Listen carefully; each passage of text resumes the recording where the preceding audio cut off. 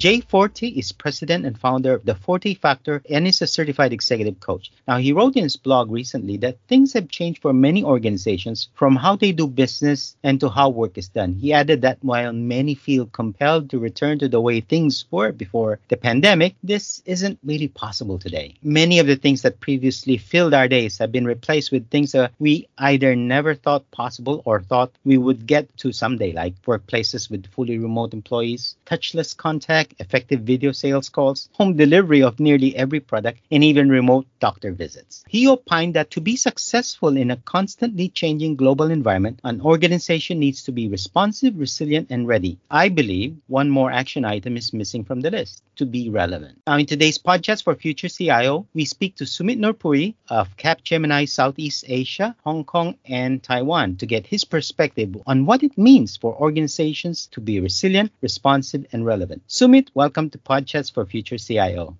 Thank you, Alan. Now, define for us, what does it mean to be relevant, responsive, and resilient in today's post-pandemic normal? So, interesting question, Alan. In my career, what I've seen evolving is that in organizations, we typically prepare very well for the known knowns, maybe even the known unknowns. What we're not well prepared for often is what we call the unknown unknowns, which clearly manifested, a couple of years ago. But I think what most of us have been surprised by is how many organizations dealt with it well, and perhaps some not so well. If I look at, what organizations that stayed relevant and were able to respond, what were some of the characteristics? I think the first one you'd have to choose would have to be agility. Their ability to pivot quickly to what was happening, whether in the market or with their employees. Whether that was a change in process, a change in the way they engaged with customers, and most importantly, a change in what we might call operating models. Now, the positive side on this is that over the last few years, many traditional organizations have been disrupted by business model disruptions, by technology innovations. So you think about telcos being disrupted by Skype and then by WhatsApp and so on and so forth, or by retailers being disrupted by e-commerce. So there's some preparation today in organizations to be agile and to be able to respond. And I think that's really what's been the difference between organizations that have responded well and others that haven't. Given all that has transpired in the last couple of years, is it too late for organizations to adapt agile techniques or frameworks? I suppose crisis is the mother of innovation, right? Nothing sort of motivates us as much as a real push. And I think indeed, so I have a very interesting statistic. Capgemini Research Institute has been doing these studies as part of its digital transformation report for many years. In 2012, we did a study with more than 1,000 executives of organizations globally. So it's a fairly good sample size of their digital and leadership capabilities for digital transformation. We define these leadership capabilities being the right org structure, the people in place, culture, things like that. And the digital capabilities more, technology and so on. In 2012, many of those organizations rated themselves quite highly. We did the study again in 2018. You would have expected that organizations would have said that their digital and leadership capabilities have increased in those 6 years. They had actually gone down. That was their perception. So why is that so? Because they'd realized in that period, because that was the period where people were really doing digital transformation, and they'd really realized what it takes. Not just that, I think the pace of change of technology has been really quick. Traditionally, we took a long time to adopt technology. So it was too quick for them. Now, from 2018 to 2020, things changed rapidly. For digital capabilities, it went up from 24% to 60%. That is, 60% of the executives polled said they now had the digital capabilities as opposed to 24% in 2018. And 62% said they had the leadership capabilities as opposed to 26%. So we have quite a change from 2012 to 2018 and then 2018 to 2020. So what is it that these organizations need to do, or were doing from 2018 to 2020 that got accelerated by the pandemic. Increased investments in digital technology, increased adoption of emerging technologies, operational and business model innovation. But most importantly, and I think this is what has come to fore during the pandemic, talent and culture. I think in our obsession with tech, we ignored this part a little bit in the beginning. And now indeed it's become the thing that everyone's really, really focused on, understanding that culture, people upskilling, employee engagement, these are going to be some of the critical differentiators. I have to ask you this. I mean, you spoke a little bit about the technology, and then you brought in the issue that people, talents have to be brought to bear to take advantage of these technologies. So many priorities for business leaders or operational leaders. Given all of these priorities, where does an organization start, and how do you avoid breaking the bank and staying focused on what needs to happen in order for the organization to come out of the pandemic ahead of the market? Again, as part of this study, and I'm going to use that to respond, most organizations increase their investments in digital. But what was the difference between digital masters and those that were still lagging or perhaps were not masters, even though they had increased their capability? Two things stood out: culture and people. So, which I think surprised us, because in the past, the focus has been on very much on adoption of technology and digital and engagement. I think through people and culture, what we're doing is empowering the entire organization and carrying it along, rather than a few digital champions trying to create digital while a traditional organization in parallel lumbers along. So perhaps the difference, if I had to sum it up, is in being digital as opposed to doing digital. I think that sums up how to get the best return on investment. Now, most businesses survived the roller coaster of 2020 and 2021. Can you share one or two or three lessons that support the goals for many to be relevant, resilient, and responsive to the marketplace? And, again, great question. And I think we learn a lot from looking at this. And to go back to, what we were talking about earlier, I think it was those organizations that could pivot. And when we sort of look at the commonalities, I think the key word for me is modularity. And I'm going to take an example of technology architecture to talk about what I mean by modularity. So in technology architecture, when we say modularity, we mean loosely coupled architectures. Technology has components. Let's not build a monolithic architecture. Let's build loosely coupled components so that when something changes, we can take out one component and put in another quickly. This is the concept of loosely coupled architectures or modular architectures. I think what we realized was that it was organizations that had modular operating models, modularity in processes, modularity in their offers for customers that were able to pivot quickly. Let me explain what I mean. If you were an airline, today your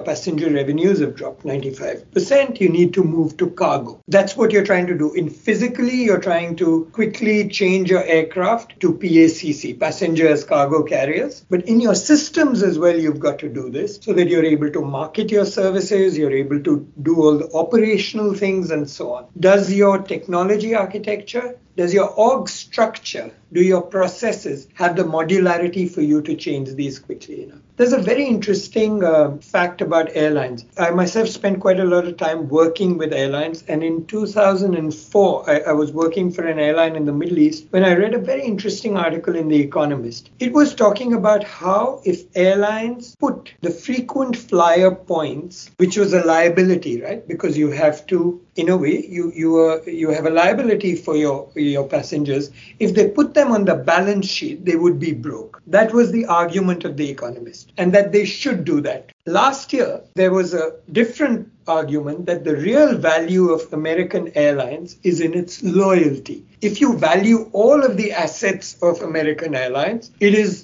below the value of their market value. And where is that difference coming from? It's from all its loyal customers that we can tap for a number of other things. So this is the kind of business model innovation that you need to use to think about, okay, how am I going to use my loyal customers to expand my business base? And do I have the flexibility and modularity in my processes, org structures to seamlessly develop new offers, whether that's e-commerce, whether that's B2B2C. So So, for example, today insurance is being sold at the point of sale. So you no longer, you're going to buy your airline ticket and it asks you, do you want a hotel? Do you want a taxi? Do you want insurance? So as an airline, you have now become the ecosystem enabler for a number of other sectors. And that indeed is one of your key strengths. So I think those are the sort of organizations that have been able to pivot and leverage on their strengths to develop new business models that have survived. And not just survived, that have, some of them have, as you see from the market, some of them have done much better than survived, right? For the most part, in your opinion, are business leaders in Asia open to this new concept of being able to look beyond what they've always been doing and getting everybody to go with them in this direction? I guess the industry has thrown up both masters and laggards. And indeed, I think one of the things that I like to think about as an organization that consults with, with a number of clients, that it's often not the cutting edge clients of the new tech players that have come up in the last few years, the unicorns, the large companies that need our help most. It is the traditional players in telco and utility and aviation trying to transform. And I think if we look around, we see great examples of those that have managed to ride this wave well. We also see some that have struggled. And I think in your question was the answer, that thinking out of the box, carrying their people along, adopting emerging technology, operational and business model innovation, the ones who have been able to do that have not just survived, but grown, and others have struggled. Is it possible to do this pivot to be resilient, responsive, and relevant to your customer base without undertaking some form of transformation? Because oftentimes I've been hearing a lot of people talk about transformation here, whether it's business or digital transformation. For the last few years, it's all about transformation. I had to ask, can I not, as a business leader, pivot to become more responsive, resilient, and relevant without necessarily transforming my entire organization, without necessarily adopting the latest and greatest in digital technology? Is that possible at all today? I certainly think that one of the levers today is an increased adoption of emerging technology. But like I said, in my mind, it's almost hygiene, but it doesn't mean you have to go all out there and adopt every emerging technology. In my mind, the most critical element, and we talked about that, was people and culture. And perhaps if you'll allow me, I'll speak for a couple of minutes on what I really mean by that in general, but especially what's changed with the pandemic, hybrid ways of working and so on and so forth. I think the first is the sourcing model. And this is particularly relevant for an organization like Capgemini. We have 300,000 people in more than 50 countries around the world. It's not always possible for us to leverage all of those people for all our projects. If I'm doing a project in Singapore or Hong Kong, it's not always possible to leverage people from across the world. I will say that what's happened in the past couple of years is it's made our clients and our people much more receptive to remote ways of working and so on. Which means today our sourcing model, it's moved from what traditionally we used to call it outsourcing. A large part of your teams might sit in lower cost countries or talent rich countries and so on and serve from there. And then we move to something called right sourcing, having the right people at the right place at the right time. But today we're really trying to move to a model that we call anytime, anywhere, deliver from where you are. So that I think is a key part of this people thing. Once we expand the sourcing model, we can also expand our talent sourcing boundaries. I think we're much more open now to a more fluid workforce, freelancers, independent workers, global teleworkers, either within nationally or across international borders. And, I'm based in Singapore. And certainly we'd like to expand for a country that has very high standards of digital and technology and is very aspirational. We do need to reach out globally to look at what's happening because I can't always find people here who worked on cutting edge airline work because there's only one airline here or a couple of telcos. I need to look beyond the borders. And so that's been enabled. Then if I talk a little bit more about culture, I think what's also changed today is what we mean by leadership. I'm really taking a sort of left turn here, from beyond technology to what constitutes authentic leadership. And, we've seen, especially over the past couple of years that much more than direction and so on, it's become about encouraging autonomy, empathy, transparency. We need to redefine the role of leaders to empower employees. Today, we've got a lot of data and we can make data-driven decisions. Our job, and I think to be able to do business model innovation at scale, to be able to engage customers at scale, we need to be able to make data-driven decisions. A good example of this is the new insurance companies. Traditional insurers have been around a long time. The new insurtechs, the new insurance fintechs have arrived, and they are really good at, they are the ones who first introduced these predict and prevent models, right, of insurance, where you're using smart devices and you're able to sort of use those for prediction and prevention. And that feeds into, the insurance companies are sponsoring fitness regimes, are giving you a few discounts if you're able to show that you walked X thousand steps a month. Now, all of these sort of data-driven decisions and increasing the scale of people who are able to make these decisions. I think those are some of the sort of people and culture elements that we're going to have to introduce. If you have to look back and we're into 2022, what would you advise business leaders, whether they're laggards or they're masters of innovation and leadership? What is your advice for them from three areas, business, from operations, and also from technology perspective, in order for them to become relevant, stay responsive and resilient in the 2022 and beyond?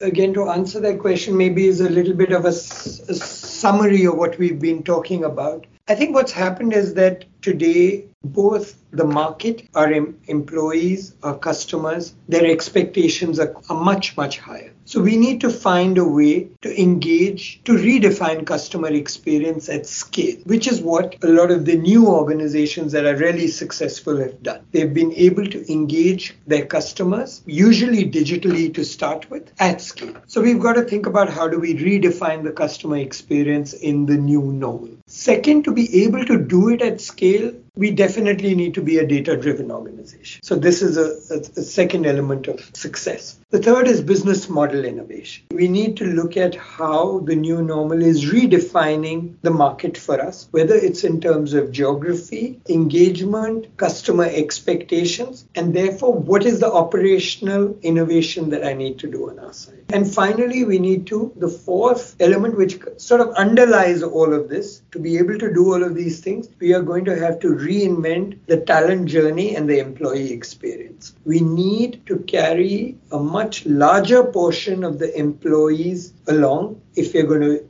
achieve these three things. And if I may ask to that, can a company do all of this alone, or should they bring in an external organization, perhaps somebody like Capgemini, to help them more efficiently make the changes that is necessary for them to be what you suggest they be? They be responsive, they be agile, they'll be masters of innovation. We need to look at, people who work in a certain industry or a sector understand that sector and industry very well. What organizations like Capgemini, one of the things that we can do very well is bring lessons from other sectors. So if I'm working with an airline, and somebody's been working in the airline industry for a number of years, it's unlikely that I'm going to know more about how airlines run than they do. But what I probably understand better is the telco industry or the retail industry and how those people are engaging customers. So I think one of the perspectives we bring is this fresh perspective to what you can do. So an airline is a very good example actually, because airlines have captive customers in an aircraft served by one of the most highly trained customer service agents, and they have dedicated digital access to the customer through the screen in front of them. These are three very, very strong elements that most people in another industry would die to have. So how can we bring some of those lessons both ways? I think this is something we do well. The second, of course, is an external perspective. Often organizations need validation or an outside perspective to move further with their decisions. And finally, execution. I think it's an old saying, to know but not do is not know. You will meet people who say, I know. But you think, but if you know, why don't you just do it? So I think the final measure of success is in execution. And I think that's where, again, organizations like ours can help to sort of tilt the bias from discussion and knowing to doing. Sumit, thank you very much for joining us on Podchats for Future CIO. Thank you, Alan. That was Sumit Nurpuri, Chief Operating Officer of Capgemini Southeast Asia, Hong Kong, and Taiwan, on the topic of strategies for staying relevant, responsive, and resilient. You are listening in to Podchats for Future CIO. As always, if you have a topic you'd like us to cover on this channel, simply email us at editors@society.com. We'd also like to invite you to sign up for our free weekly newsletter so you won't miss an episode of Podchats for Future CIO. In the meantime, stay safe, have a great day, and see you on the next episode of Podchats for Future CIO. Bye for now.